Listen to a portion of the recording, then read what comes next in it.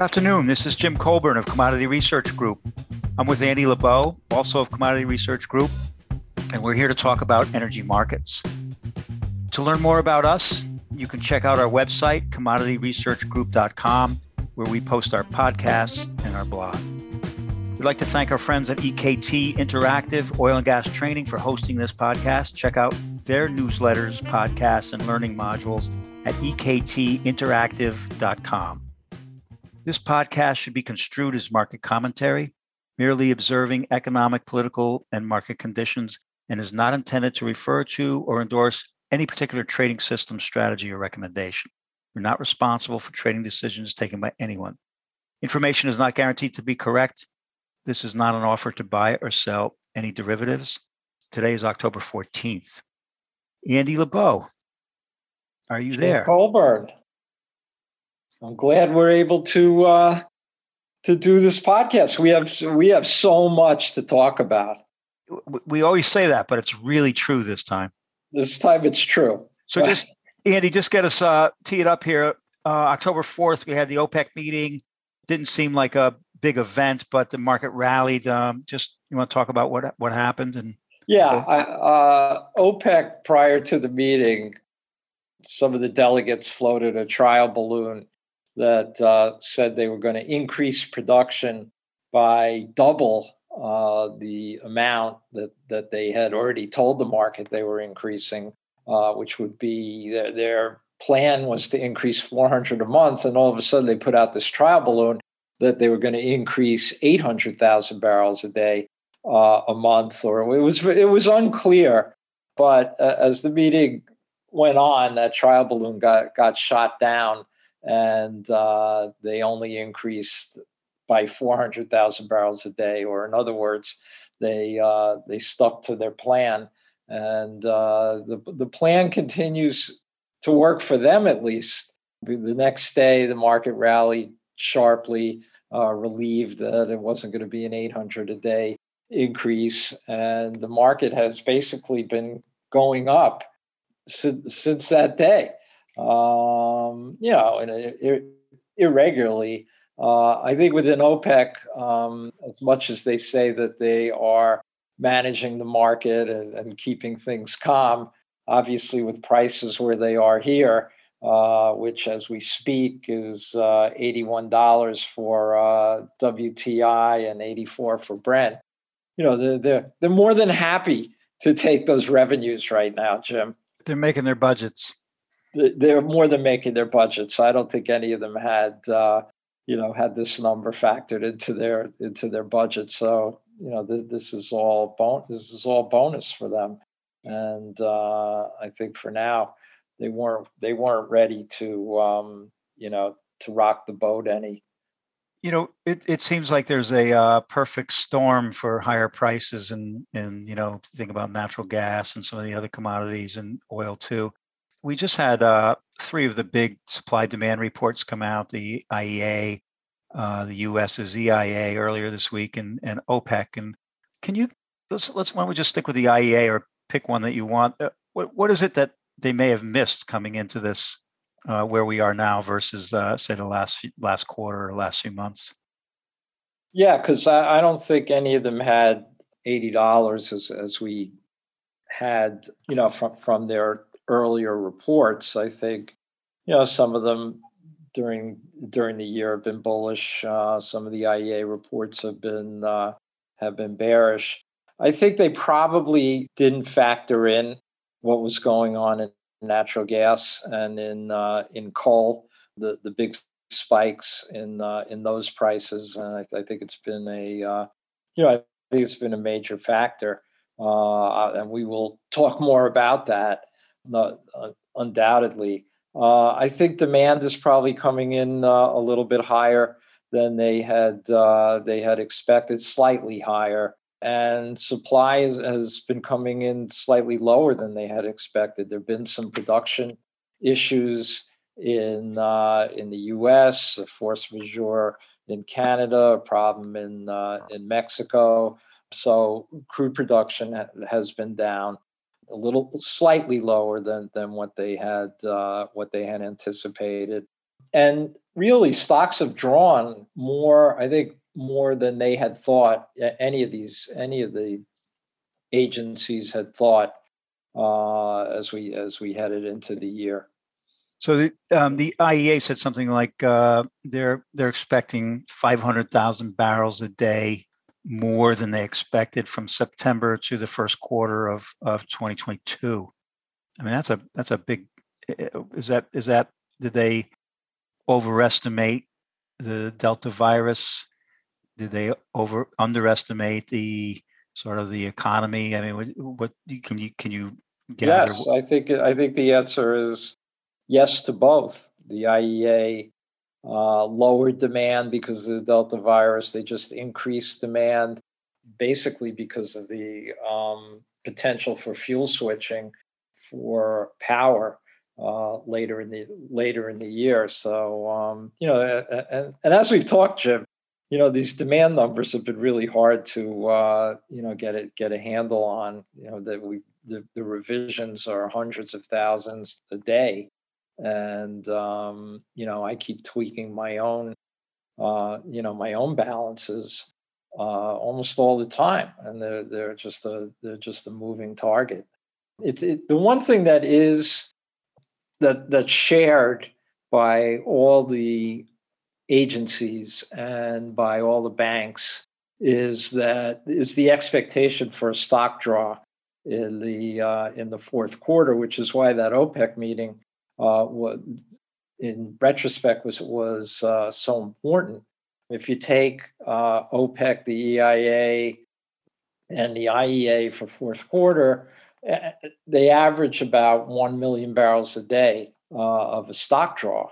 My number is 1.3. I'm pretty close to the mean, which is unusual for me, but it gives me a little bit of confidence. But let's talk about that stock draw, Jim. Yeah. Because as we head into the third quarter, as we ended the third quarter, it looks like we had a very big stock draw, at least on OECD stocks, of about 80 million barrels, which is almost a million, another million barrels a day.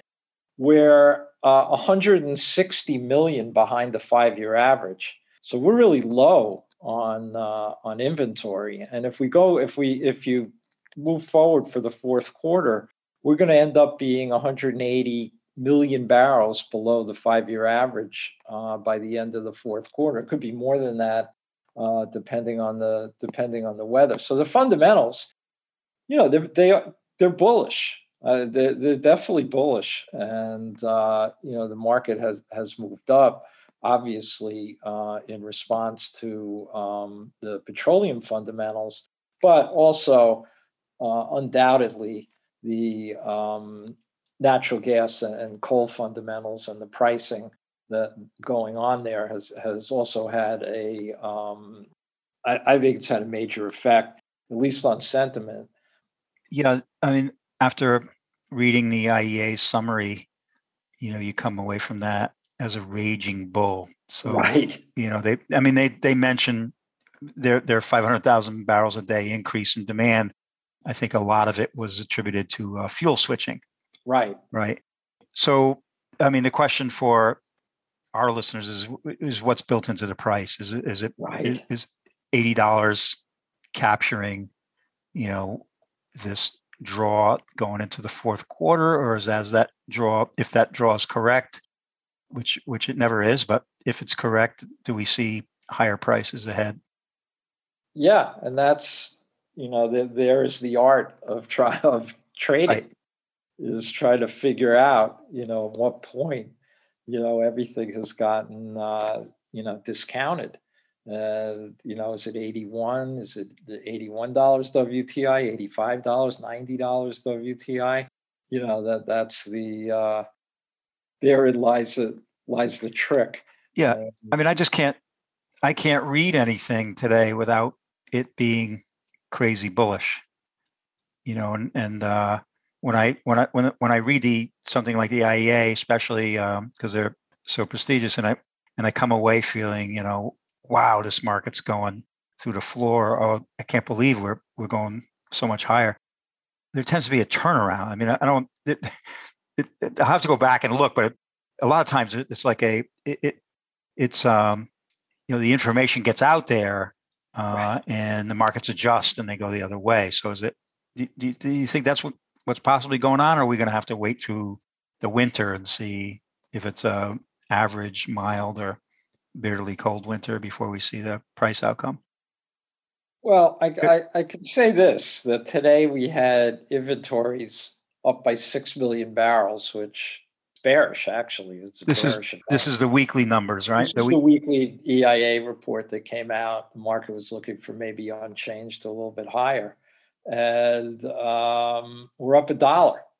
So it seems as, it doesn't seem. I mean, there's another trading tell, when you get bearish news and the market, rallies further. It seems like, it still has some room to move. And the Yeah, other scary thing, Jim, is that, if you look at the commitment of traders, right, we're not even close to having the boat loaded.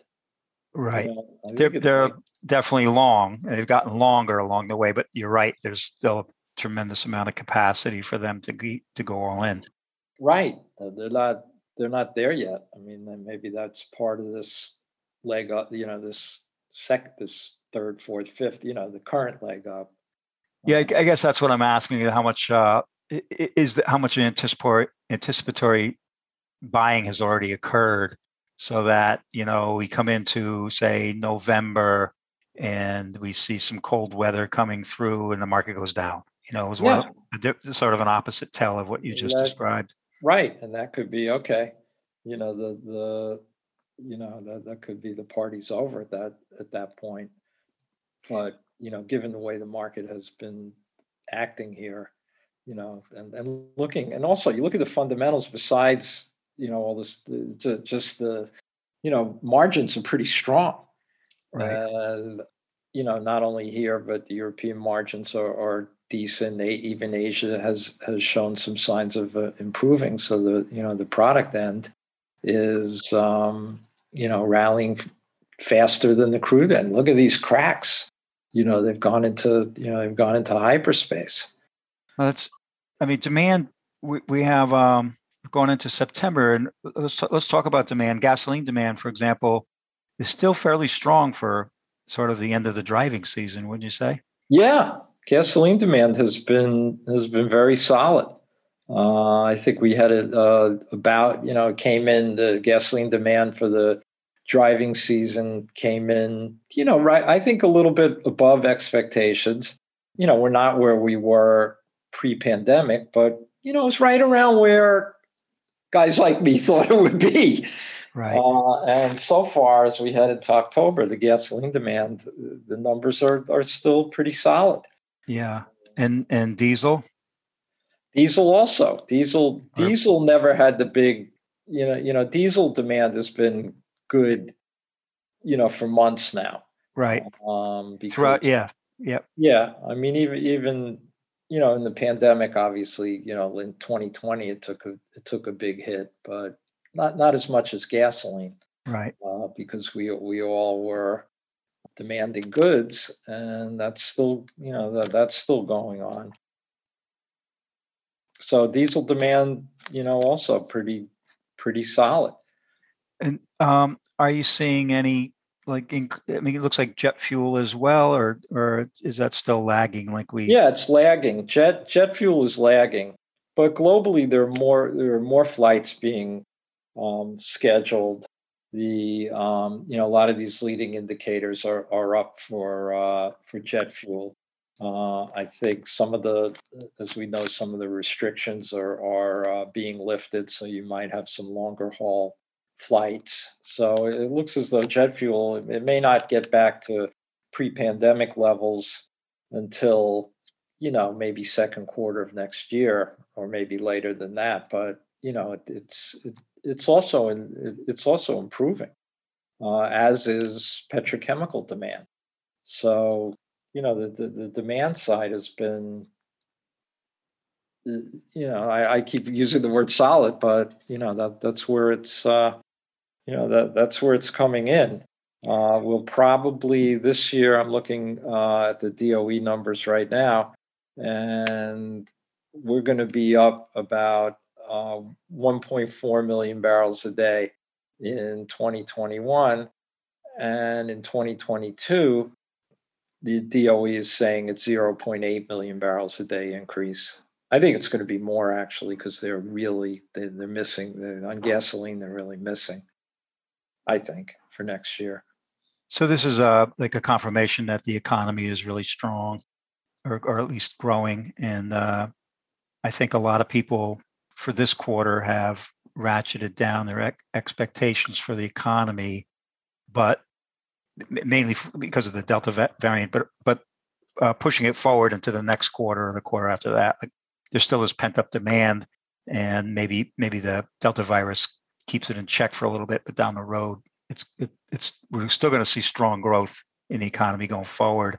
And I guess my question is, there's not just a price effect to energy, there's also an income effect, and incomes are up, from the macro level, not obviously not individually, but are people going to be paying these prices? Or are you going to see? I hate the term demand destruction. Are you going to? I know. Yeah, neither one of us likes that. Yeah, listen. If you look at a demand curve, price goes up, quantity goes down. Right. There's no evidence of that yet, right? Or no? There isn't. At least that the gasoline prices. Let's talk about U.S. gasoline prices. The average pump price right now on October 14th is $3.30, which ordinarily would, you'd think that would spark some demand, spark demand declines where there is a decline seasonally. That's just seasonality. But as I said, it's pretty solid. It's usually 350 that really gets people out of their minds. But I don't know if that's going to happen this year. Yeah, if one wants to get out and go for a ride in their car, they're going. They're going. I mean, yeah. And if they don't want to take the train to work, they're driving. Right. And it seems like we have, even though people are still being delayed, companies are delaying the time to go back to the office, we seem to be at a high level since the pandemic of people going back to the office. So maybe that's contributing to gasoline demand as well. Yeah, I think that's definitely a factor. I think that's a factor.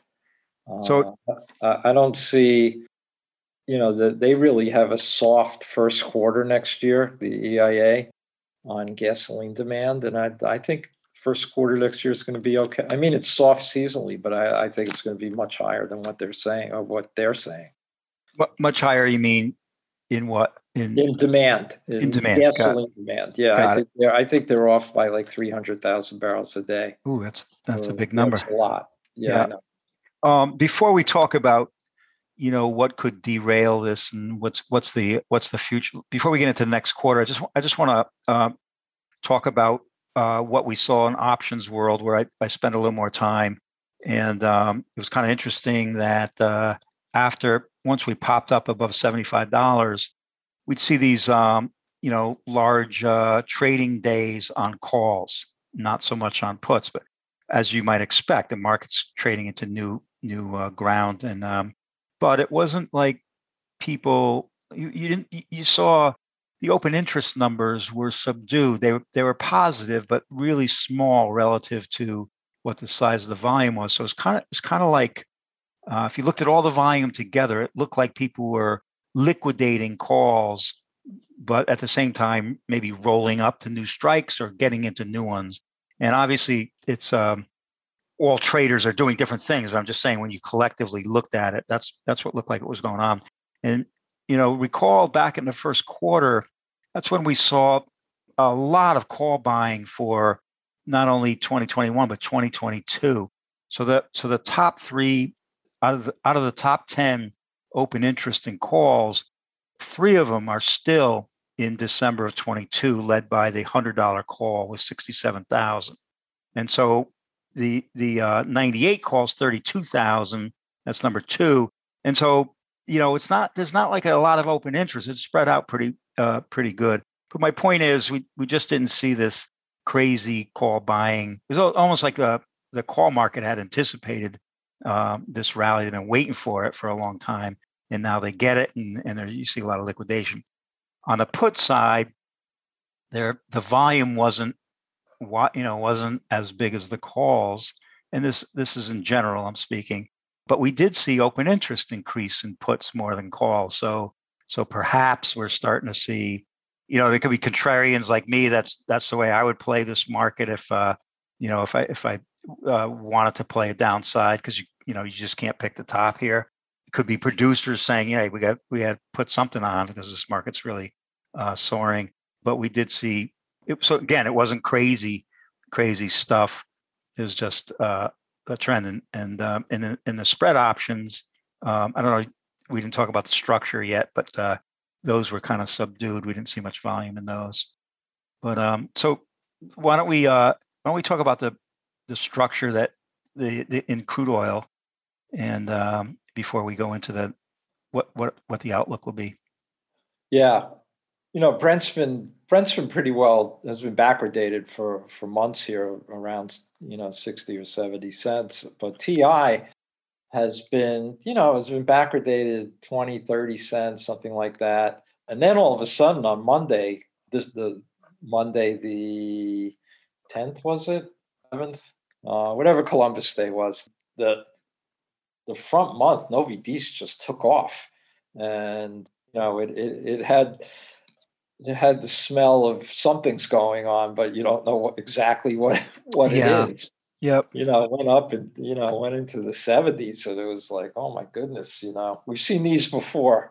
You don't know exactly what's going on. And it has since retreated, but nevertheless, that was a pretty big move on Monday. I think it retreated into the high 50s right now. But you look at like Dis Red Dis, and it's almost 70 cents a month.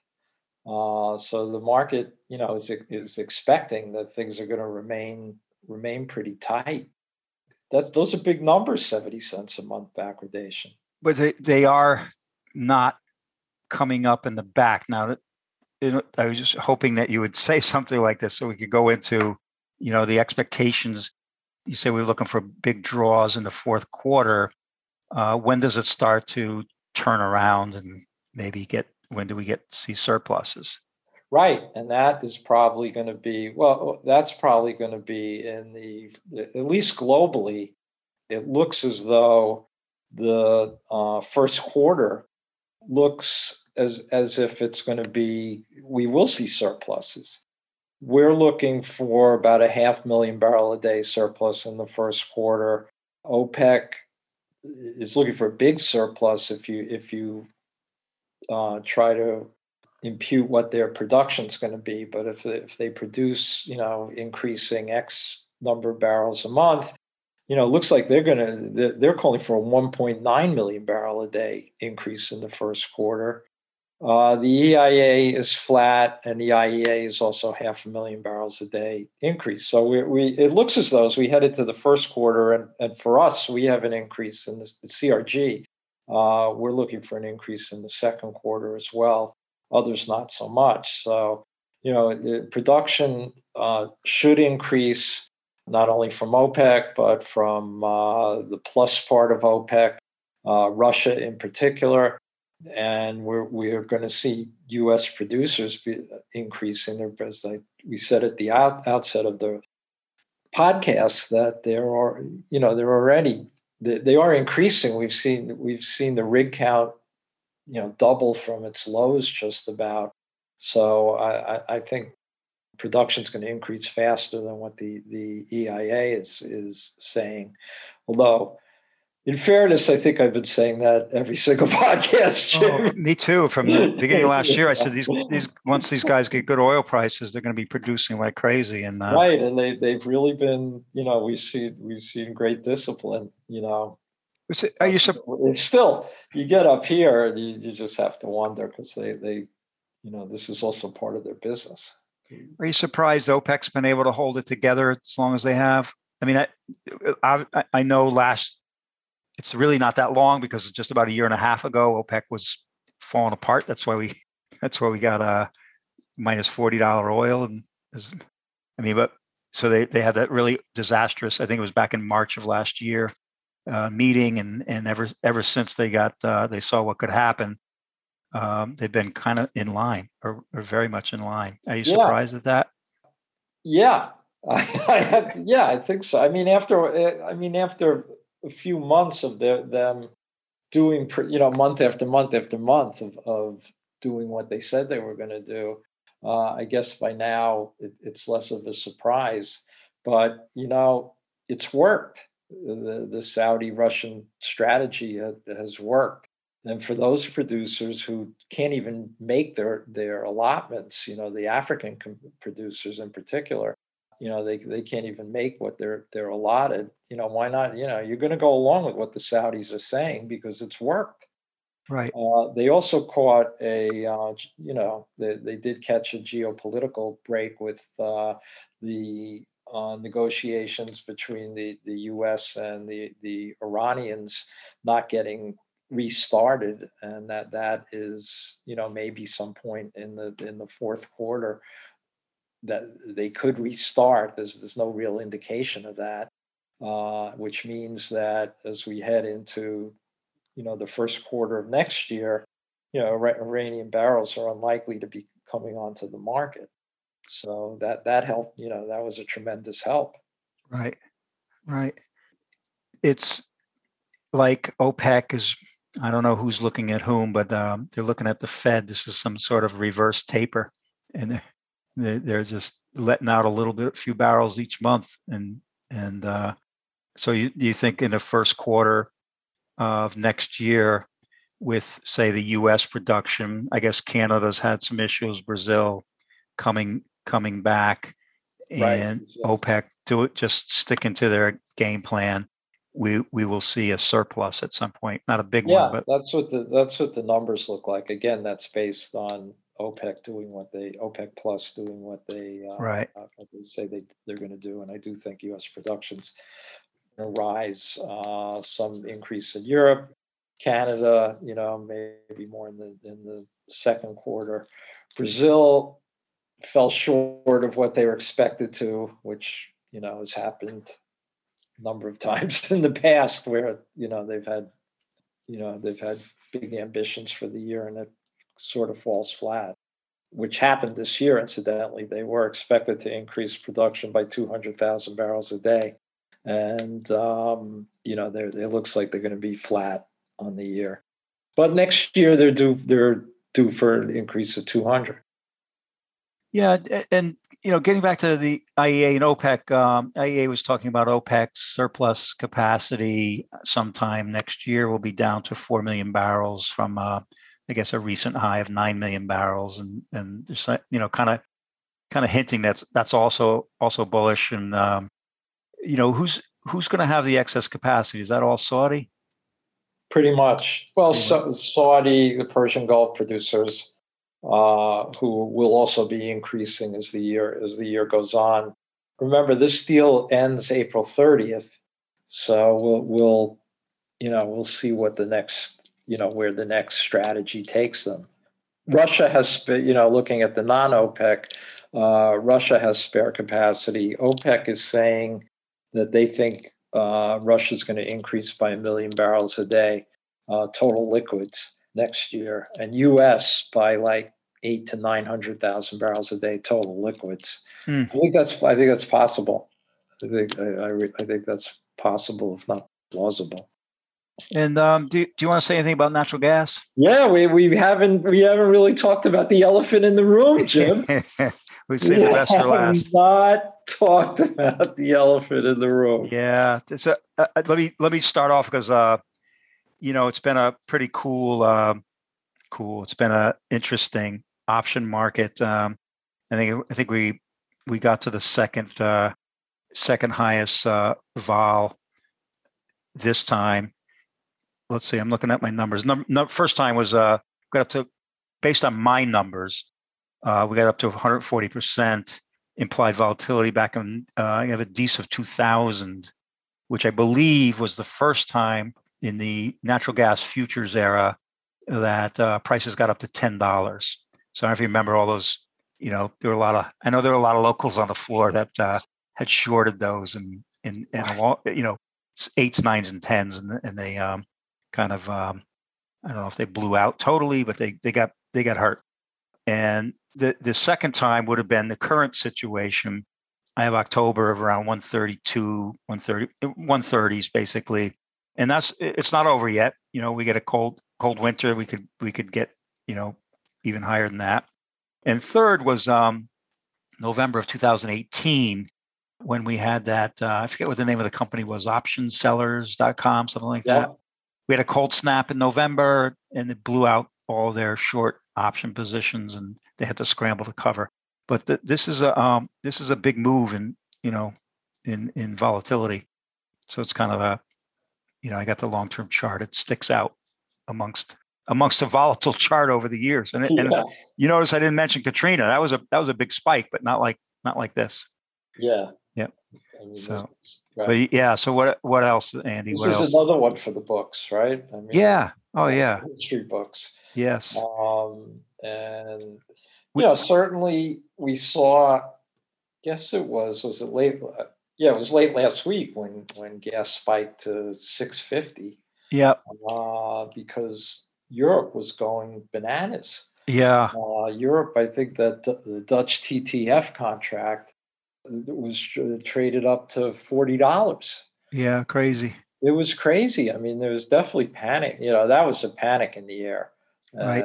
And it affected, everything, including petroleum, obviously, because we're looking at, the expectations are it could be as much as 500,000 to 1 million barrels a day of fuel switching for those utilities that can use petroleum liquids as an alternative to natural gas. And incredibly, it works economically, it works, but no one's done it yet. That hasn't happened. But so this is all anticipatory buying, as if we have a cold winter, demand's really going to spike. Speaking about not only, of course, in Europe, but China too is having its issues where they're having they put restrictions on utilities because of lack of coal. They now as we look ahead to COP26 in Glasgow next month, that they're pleading for, they're mandating increase in miners to increase production of coal. Yeah. Well, I guess I should say right here, my name has nothing to do with coal. It's really, it's an English, I think it means cold stream, like a burn is a stream of water. I think my family comes from a cold stream area in upper England or southern Scotland. So it's got nothing to do with COAL, but yeah, that's nevertheless, yeah. Wish the coal burn they will be. Yeah, I'll probably get, I get people looking, see if I want to go work in that industry on LinkedIn or something. I don't know. But one thing I'm not seeing, Andy, is a spike. We had a big move up in the carbon allowances in Europe, but recently it's come off its high, and I don't know if that means anything. If that's a liquid enough contract to mean all these folks that are burning coal have locked up their emissions allowances, or maybe it means nothing, but it has come off its high. So maybe we're going to see a little turning point, and a lot of the anticipatory stuff has been done for the time being. And just hoping, we see the volatility in weather. Hopefully we'll get that little higher trend of temperatures over the winter, so we can get a little break from what's going on here. Do you look at the heating oil budget, Sandy, at all going forward? It looks like the government just put out. Yeah. Did you see that end users are going to be up? What was it, 30 to 40% on heating oil? Yeah, it's depending on what you use. Number. Yeah, there's nowhere to hide, basically. Whether I guess there's nowhere to hide. No. That's I try to, it's funny when you get beat up in a market, that's so volatile. You look for something that might trade, a little more calmly. And so I was looking around. I was looking at the old standby oats, and it's in a raging bull market. I mean, Yeah. it's. I put it on LinkedIn. I couldn't believe it. It's like you can't hide. I mean, everything's going crazy. Yeah, I mean, it's definitely you can't. Everything's going crazy. So this inflation is definitely inflation has had an impact. Although commodities are causal, not so much a result. But Yeah, I have a little theory that I probably have mentioned before to you ad nauseum, but sometimes you see people going back and look at what presidencies have done well, what it's economically, and which ones haven't. I always think it's probably more accurate to look at where there were energy spikes. So if you think about the Jimmy Carter administration, he came smack into a tripling of oil prices due to embargo. George Bush, the senior, had the Gulf War, and right after that there was a recession that was probably why he lost the second term. Clinton administration had pretty good oil prices throughout the whole thing, decent, good growth, good economic times. You think about Obama, he had $100 oil for a while, and then so I think that and it was like a headwind to the economy. Anyway, I just think we talk about inflation, but these higher prices in energy, should they be maintained, are probably in a way deflationary for the economy. We could see a major headwinds going forward. But we'll see. I think that definitely. I mean, But that's definitely going to be a drag on the economy. And you look at China with factories having to be closed down because they don't have enough electricity. So those goods are not going to, those goods are not making it to market as quickly as they might. And we've talked about, well, we haven't in this podcast, but our listeners have heard a lot about supply chain. Of course. And that it's going to be a continuing issue. Yeah. So you kind of basically going forward, let's talk about I don't want to pigeonhole you here, but it sounds like you are friendly to the market. Yeah, I think there's still upside. You think there's still upside? Do you want to venture? You look at the market's behavior, it feels like it still wants to go higher. Yeah. And there's still room to run on the upside. I think there is. Yeah, I think there is. Maybe it'll get to a price where it really does inhibit demand, but we don't seem to be there yet. It's 77 degrees in New York today, right? Yeah. Doesn't make you nervous? If it's a warm, are you talking about a warm winter? I'd love a warm winter. I'm sure everyone would love it. Be good for everybody. The market could, the market could come off. I mean, the other thing is we didn't really talk about distillate. Well, we did, but diesel's tight here, and it's tight in Europe. And where it's tight? It's tight in PADD 1, where it's needed. Mm. So you're saying no imports? Well, gasoline, it doesn't work, and here I don't think we're going to be seeing huge imports. It's not the ARB is open, but I don't know if Europe is going to be able to supply us. They have their own issues, so it's just what'll happen is that U.S. refiners will increase their yields of distillate of diesel, maybe stem the tide. So things do look bullish. Of course, that in itself can be bearish. But but I like what you're saying. I mean, I see the crazy bullish stuff, and I'm saying, we're really close to it, topping out here. But you're saying, not so fast. We still have a room to run. And I guess you're also saying if we do come down, assuming it's a more normal winter, it's going to be going down, kicking and screaming, not a collapse. Yeah, I think, yeah, normal winter, yeah. Very warm winter, that's a different story. Different story, yeah. Yeah. Anything else you want to mention, Andy, that I'm sure we missed a lot because there's so much stuff going on out there. Oh, yeah. I mean, we definitely missed a lot, but I think we actually covered a lot also. I mean, each thing that's going on could be a podcast in itself. Particularly what's happening on the natural gas end.